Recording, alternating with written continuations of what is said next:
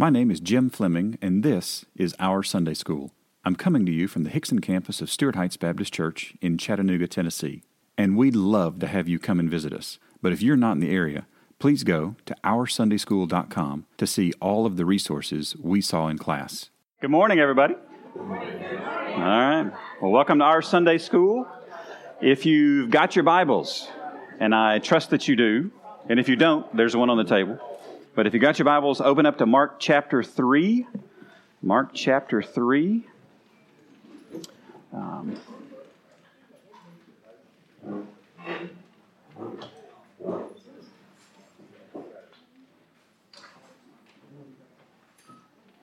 And we will start this week with the question that we ask each and every week that is highlighted at the top of your handout. And if you kept your handout from last week, it's the same handout as this week, just FYI. I just changed the dates at the top to make it look like we knew this was going to be a 2-week lesson when I didn't for sure. Zeke, can you hear me clearly in the back? You can? Excellent. All right. All right, so the question is, what is God doing in you through His Word from the portion of Mark we have studied so far?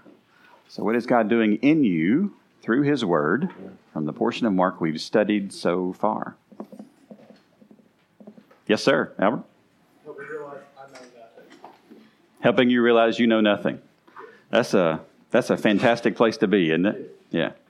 There's freedom in that, too, from it's not on you to be Jesus, right, with infinite knowledge, and to rest in the fact that the Holy Spirit is, in fact, going to keep His promise and teach. Yeah, awesome. What else?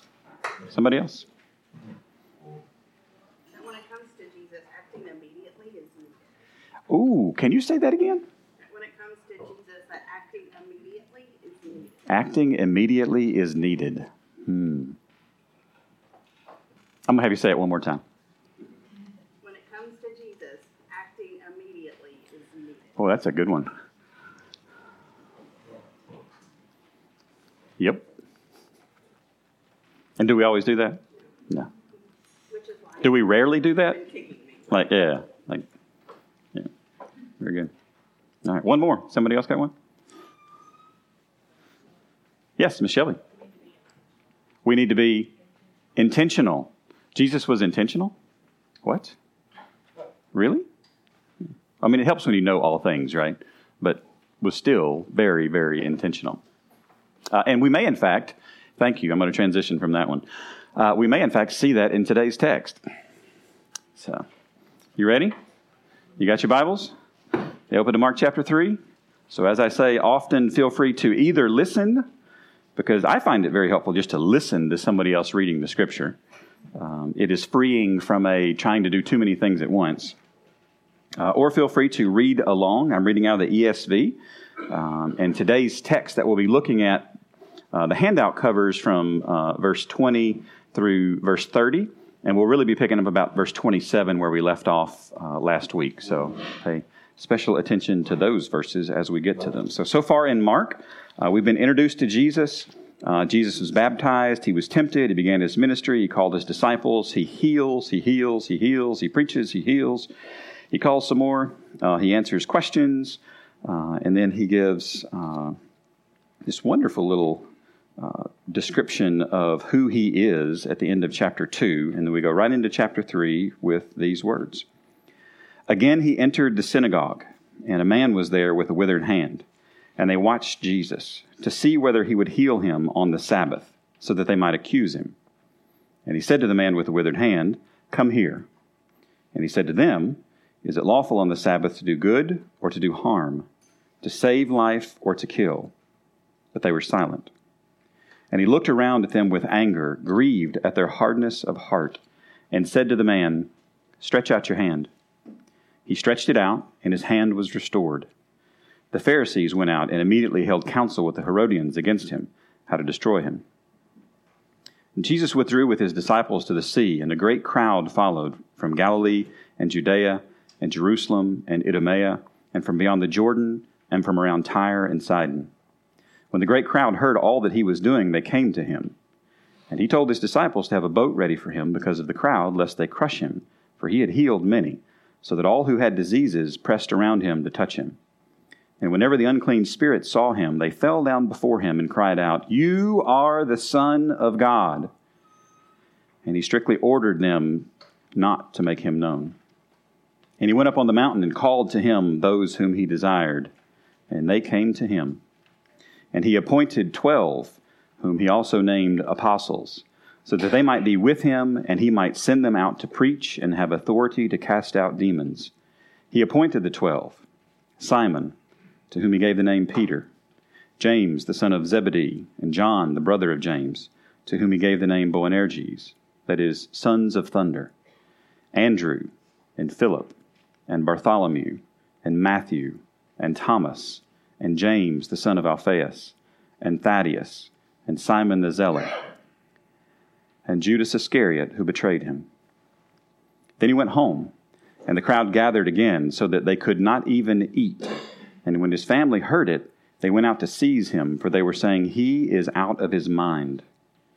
And the scribes who came down from Jerusalem were saying, "He is possessed by Beelzebul, and by the prince of demons he casts out demons." And he called them to him and said to them in parables, "How can Satan cast out Satan? If a kingdom is divided against itself, that kingdom cannot stand. And if a house is divided against itself, that house will not be able to stand. And if Satan has risen up against himself and is divided, he cannot stand, but is coming to an end. But no one can enter a strong man's house and plunder his goods, unless he first binds the strong man. Then indeed he may plunder his house.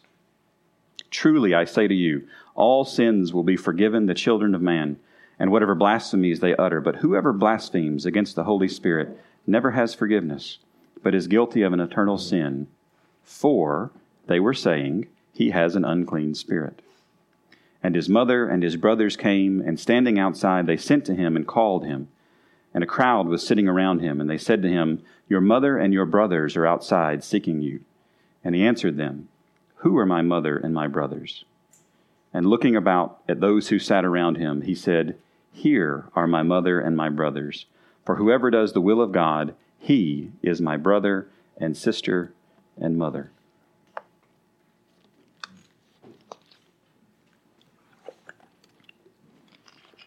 All right. So Bible study. Oh, welcome more. There we go. It's nice when I look up and the room is full all of a sudden. That's cool. In case you're wondering, when people come in while I'm reading Scripture, like I'm doing this. So y'all just help as needed. Heads up, we've got a chair here, 2 there, 1 there. That's great. We may need more. So those of you that have been duly appointed to handle that, as you see people come in, if you would handle that, that would be fantastic. So thank you for that. And welcome this morning. We're glad you're here. So we're going to start with we'll start with 22 and kind of walk into this particular section just to review real quick. So at the middle of page 87 of your handout.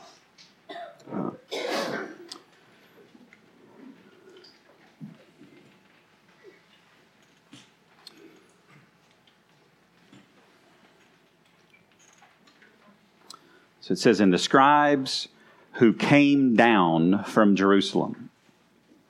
So if you know anything about the New Testament geography, you know that there are higher places and lower places in Israel, and Jerusalem is a higher place. Now, it's interesting because these scribes come down. Do they come down to tell Jesus he's doing a great job? Like you are just, we're going to say, amen, this is wonderful. Is that it? No? Luke says no. Luke, you are correct. Very good. But the scribes come down to do what? To criticize. And what's the word that's used in today's text? Starts with a B. Blaspheme, right? Yeah.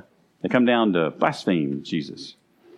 Which I think is it's really sad, right? Because they're coming down from this high place of what they would consider to be authority to come and to blaspheme the Son of God.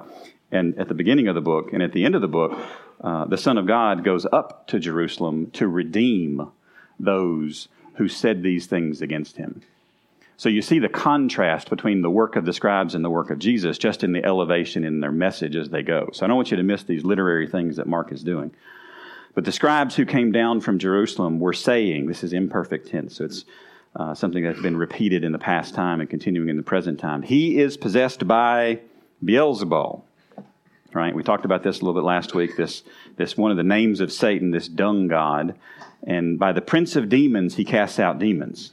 And so Jesus calls them, these scribes, to him and says to them in parables. Now, I would love to stop right here and talk a lot about parables and how we're going to use parables and what they are and how they're engaged in the narrative of Mark. But in chapter 4, we get to that. Like Jesus actually calls out why he does that. So we're going to save that for then, and we'll come back to it in a couple of weeks.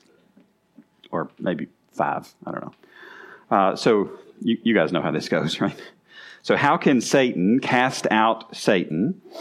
Right? So he starts asking these series of questions. If a kingdom is divided against itself, that kingdom cannot stand. It has, we looked at this last week, the no dunamai, the no power, the no ability. There's no possibility that you can have this happen. We talked about this being if you had an actual kingdom and parts of it are divided against itself, warring against itself. That's what we call civil war. This is not peacetime. Verse 25, if a house is divided against itself, that house will not be able to stand. Some of us are familiar with houses that have not been able to stand, that have not been able to endure because there was division in the houses. In verse 26, and if Satan has risen up against himself and is divided, he cannot stand. But, and here's my favorite part of this whole passage, well, maybe my second favorite part, but is coming, present, indicative, active.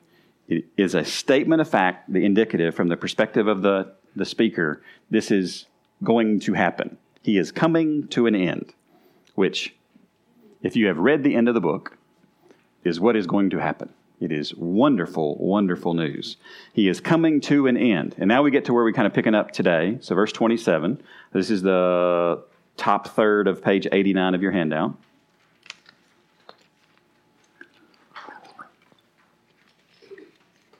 The reason I use color on the handout is because it helps me trace where the actual Bible words are when I'm jumping through the specific text. So if you're looking at the red words, so he gets to verse 27, he says, but no one can enter a strong man's house. So this word for strong man, we've actually already seen it in Mark 1:7. So turn back a page or two. Mark 1:7. I'm going to ask you a super simple question. So Mark 1:7. This is the description of John the Baptist, right? And he preached, saying, after me comes he who is mightier than I, the strap of whose sandals I am not worthy to stoop down and untie. So who is John the Baptist talking about? Jesus, yes. All right. The first question of the day in Sunday school should be Jesus, right, Luke? All right, good. You have to start easy. This is an educational principle, Luke. You start easy, and then you build up more difficulty as people wake up, right? Now, sometimes after you start easy, you have to say something truly, shockingly provocative to help people wake up, and we'll see if we can get there, okay? All right, great. So who was this word used of the first time it's used in Mark? Used of Jesus, the first time it's used in Mark. Excellent. So let me read it with the way it's translated in Mark 3:27. After me comes he who is a stronger man than I.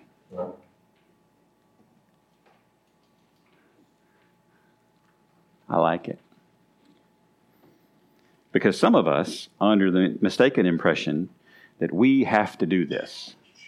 We have to do this thing. I'm thrilled that somebody has found Blue Letter Bible. That's awesome. One of my favorite websites for learning how to pronounce words that are almost impossible to pronounce any other way. Because Greek is just really hard to pronounce. So that was awesome. So some of you are like, why are you saying this? Because somebody was doing Bible study in the middle of a Bible study. That's like... It's like Inception level stuff right there, okay? That's good. That's good. Movie reference number 1. All right. So no one can enter a strong man's house because this makes sense, right? Does this make sense? Yeah? Okay. And plunder his goods. Now, Luke, do you remember last week?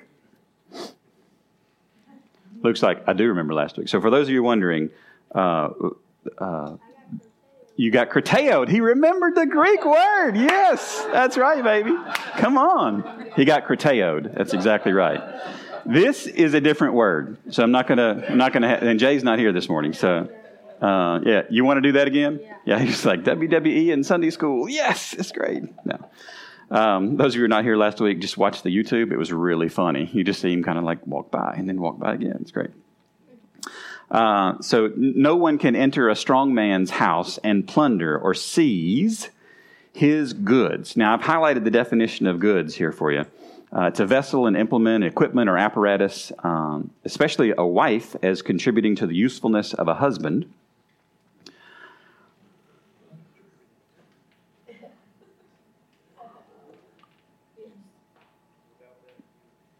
How about that, right?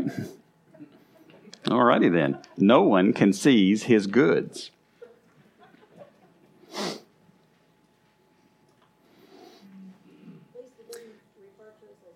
That's exactly right. That's exactly right.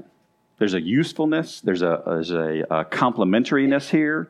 There's a very real sense in which this idea has the togetherness is able to accomplish and do something that the singleness and the apartness could not do in this particular space, which I think is pretty neat. So those of you that are married, those of you that have a wife living with you in your house, how hard would you fight if someone tried to drag your wife off out of your house? It didn't take long for you to come to that conclusion, did it? No. They are going to be met with overwhelming, and I know you fairly well, rather accurate force. Yeah, so this is not going to go well, right? All right, so how are you going to overcome this? If you have this scenario, how are you going to pull this off? Unless first he binds the strong man, right? Now, if somebody comes in your house and neutralizes you, like, I was going to say, Mila is going to take them out, is what's going to happen. So for anybody watching anywhere on the internet, don't do that, okay? Just saying, right? So plunder his goods unless he first binds the strong man. Then indeed he may plunder his house. So Jesus actually disagrees with you. But there you go, right? Now, yes, he is. Now, I want us to see something about the structure of this particular text, because this is going to help us as we go through. So verses 22, and the scribes came down. They say he's possessed. Verse 23, he starts the what? He starts the parable. Okay? So he tells the parable, he tells the parable, he tells the parable.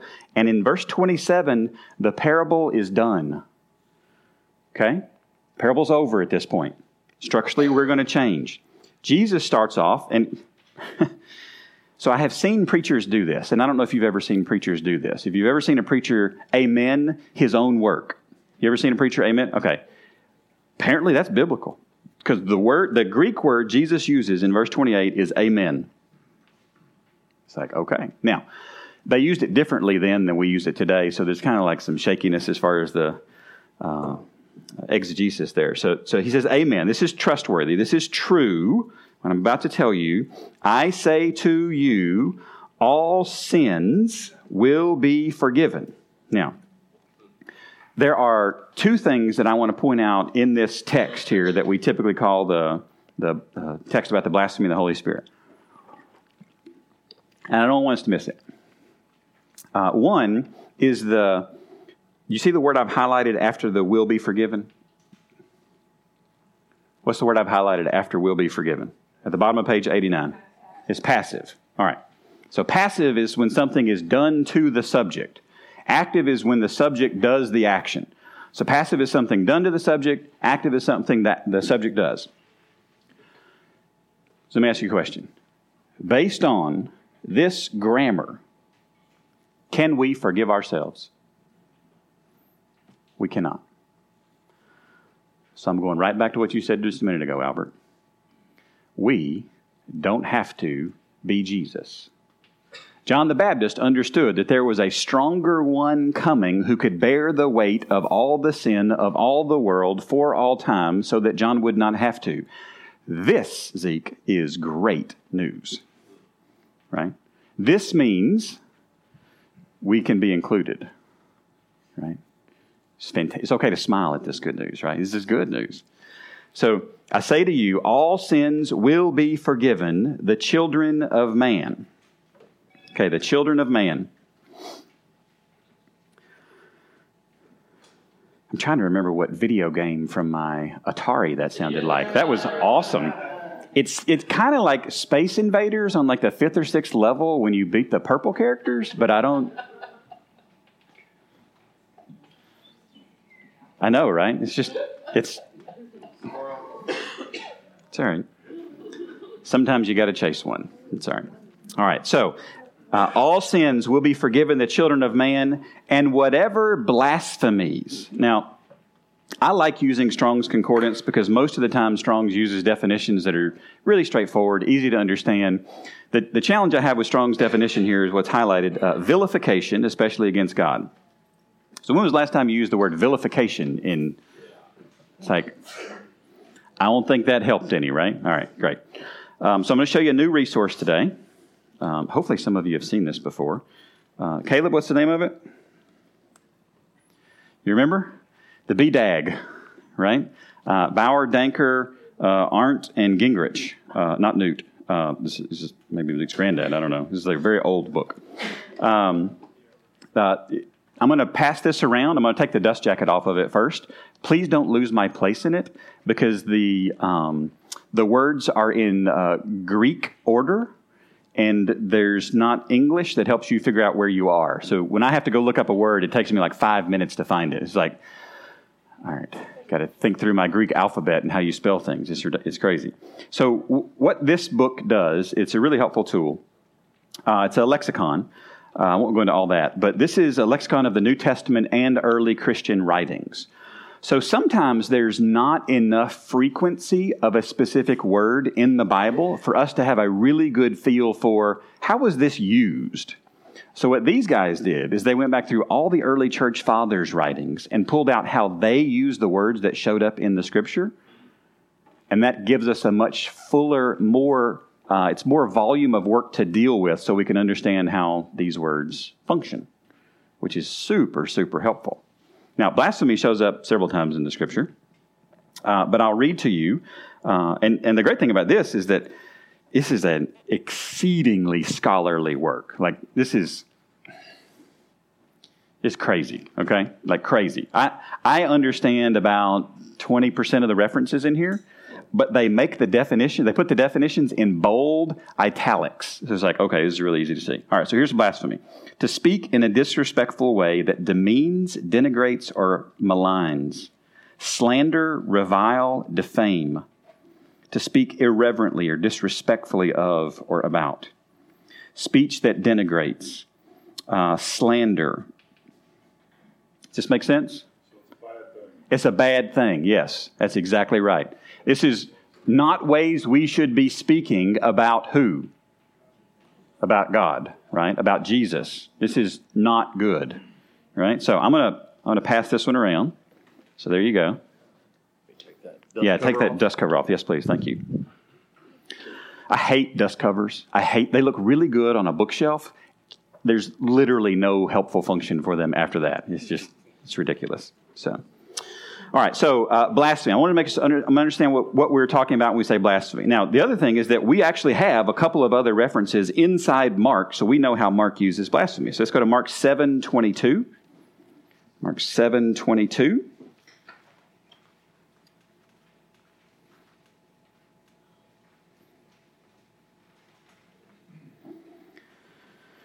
So we'll start with verse 20.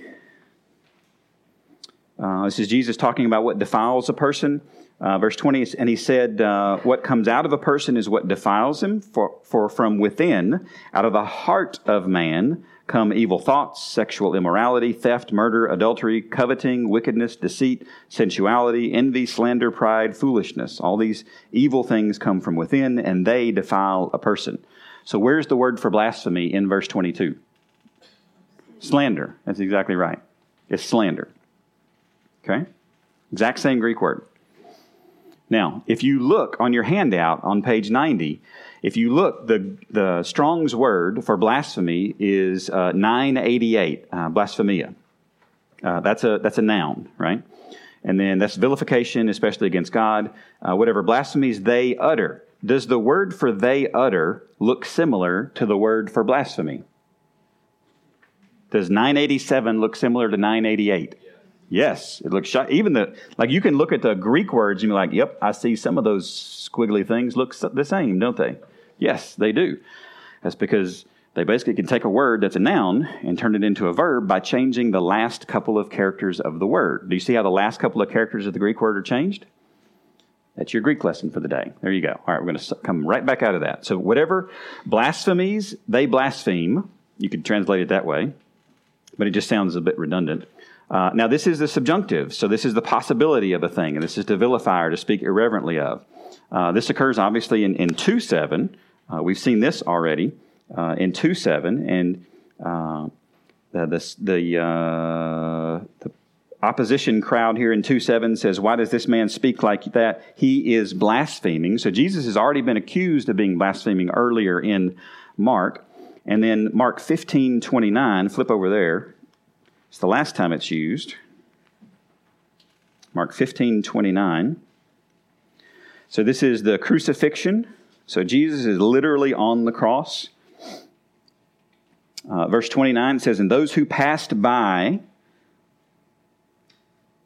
I don't know, if we got a rabbit trail for a second. Like, you don't have anything better to do than go walk past people being crucified. I mean, think about the folks here, right? And those who passed by derided him, wagging their heads and saying, aha, you who would destroy the temple and rebuild it in 3 days, save yourself and come down from the cross. That's blasphemy, right?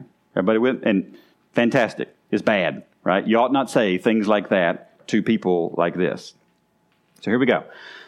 So verse 28. So truly I say to you, all sins will be forgiven the children of man, and whatever blasphemies or slander or vilifying or they blaspheme.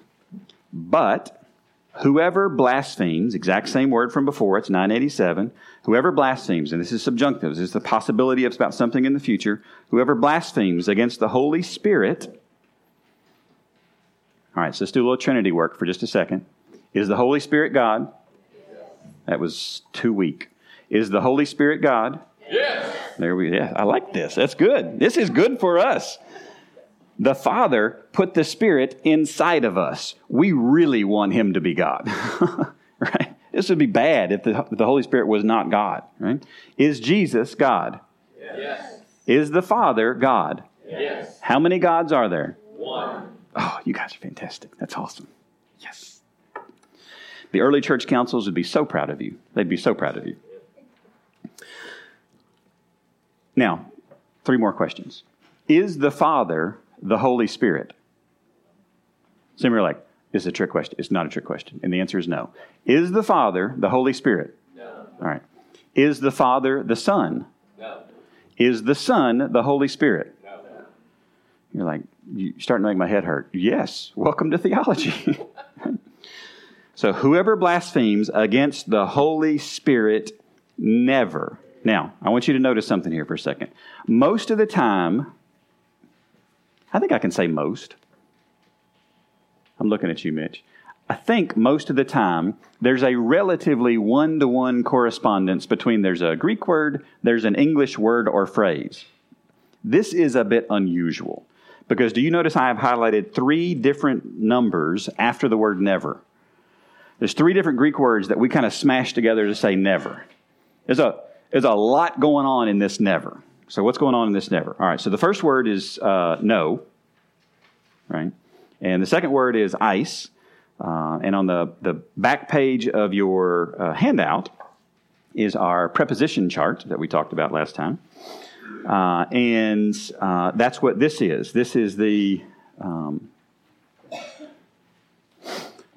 ice is here, and it means into, right? So it means into. So we're going to come back to this in just a second. So never. So no into age or perpetuity or the world. So there's no end to this. Right? Now I want you to notice one more thing. But whoever blasphemes against. Now the word for against, you see it's highlighted in blue there on your handout? It's the word ice. It's a preposition. It's into. This is directly into. This is not, I accidentally did. No. This is like there is an object that this action is directly going into. Everybody clear with me on this one? This is not whoops. No. This is the direction of this action. All right, so whoever blasphemes against the Holy Spirit never has forgiveness. And how do we translate forgiveness? Forgiveness is aphesis. It just means freedom or pardon. It's the idea that we are guilty before God and we are in need of a pardon. Would you agree that's true? Yes. You seem weak on this theological point. Would you agree that this is true? That we are guilty and we are in need of a pardon? Yes, very much so. Very much so. So we are in need of a pardon. And this is what Jesus is saying. If whoever blasphemes against the Holy Spirit never has forgiveness, but is guilty. So this did not get the pardon of an eternal or perpetual sin. And it's the same word sin as we've seen earlier. And then we come to verse 30. For, now do you see I've highlighted a word after the word for? The word because. Right? Now, if Jesus says some bit of text, and the Bible says it's because somebody was saying something, what do you think Jesus said the bit of text for? Because they said something very specifically, right? Verses 28 and 29 are a response. They're the summary of the parable from 23 to 27. That is a response of the attack on Jesus and his particular source of power. Right? You see how this structures together? Is everybody with me so far? You're like, I'm not sure that I am. It's okay. Just hang tight. We're going to close the loop here in just a second. Verse 30. For because they were saying, who was the they? It's the scribes, right? These scribes that had come down from where? On high to tell us all what the right answer is. Right? You ever worked with anybody like this?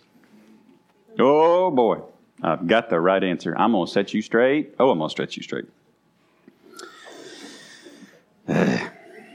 God help us from we are those people, right? So because they were saying, this is something that had been going on before they actually showed up, because they were saying, he has an unclean spirit. So why did Jesus tell the parable? Josh? He's full of the Holy Spirit. Yes, he is. And they're saying what? He's an unclean spirit. They're saying the exact opposite of what is true. The exact opposite of what is true. And some of y'all are like, well, what do we do with that? Well, I would encourage us not to blaspheme against the Holy Spirit. And some of you are thinking, well, like, have I ever done that on accident? All right, guys. Directly into, right? And I'm not going to take all of my theology that I believe about the Bible and draw it from Mark chapter 3 in these verses. Because we also believe in this thing called the eternal security of the believer. Right? Where if Jesus has taken a dead person and brought them to life through the power of the gospel, you are a new creature. New creation. I was like, that didn't sound right at all. No. There'll be an edit of this. Yeah, they'll be Not the first time. pause here for... If you are a new creation, you can't be dead again. Okay? You can't go back and be dead again. Jesus is not going to say, whoop! You did this. I'm pulling my grace back. It's not how my Jesus works. And it's not what this means. So don't let this terrorize you into worrying about your salvation, because that's not where he's going here. Who was he talking to? Was he talking to people who were already saved? No, he was not. Okay? Rest in the finished work, knowing there is nothing we can do that can pluck us out of the Father's hand. And I am so thankful for that. This should give us confidence in Jesus' saving power, in the Father's commitment to his plan, and the Holy Spirit's incessant indwelling of his children, because this is a good thing. So let me make sure we got our theology right here, Luke, okay? Did Jesus have unclean spirits that were allowing him to do miracles? Yes. Did you see his brows even furrowed like, no, don't say that. Yes, that's right. Who did Jesus have empowering and emboldening? The Holy Spirit, right? The Holy Spirit. The Trinity works together to accomplish the Trinity's plan, and it is beautiful. So, with that, next week, your one blank on your handout. On page 91, on next week, we'll start with Mark 3:31. 3:31, we'll go there. And again, I think I mentioned this last week. Excuse me.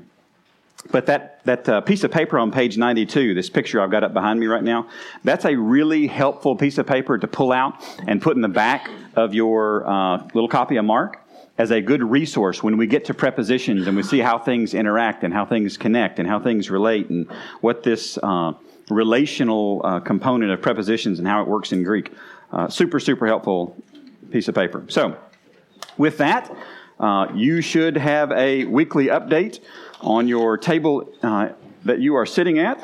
I would strongly encourage you to lean in, engage, pray as a table. After you have prayed as a table, you are dismissed to go and to worship this one who does not wag his finger at his children. So, thanks for coming to Sunday school today, guys.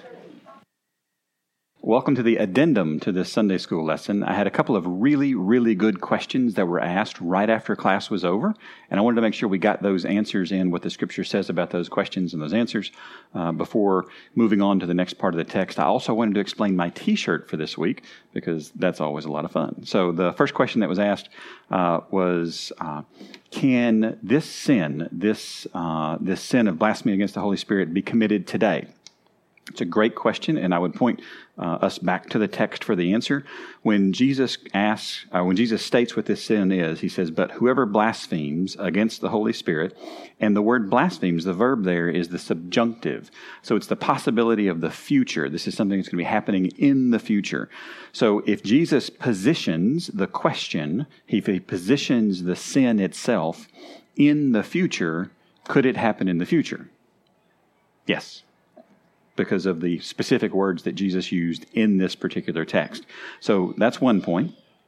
The other point is, so why this T-shirt? So last week I wore a Parks and Rec T-shirt, and this week I'm wearing a Big Lebowski T-shirt, and both of those have a very strong political feel to them. So they're about the 2020 election. They're jokes. I think they're funny because I like wearing funny T-shirts, but they're both joke-oriented shirts, and the reason because I'm wearing these is because the question that we should be asking about why the scribes were ascribing to Jesus this demonic influence. And I would position, as we see this unfold throughout the rest of the Gospel of Mark, is it is for political purposes. They had a high, lofty position in the religious society at that time. They, as compared to anyone, should have understood who the Messiah was based on their physical copying down the text of years and years and years of doing this.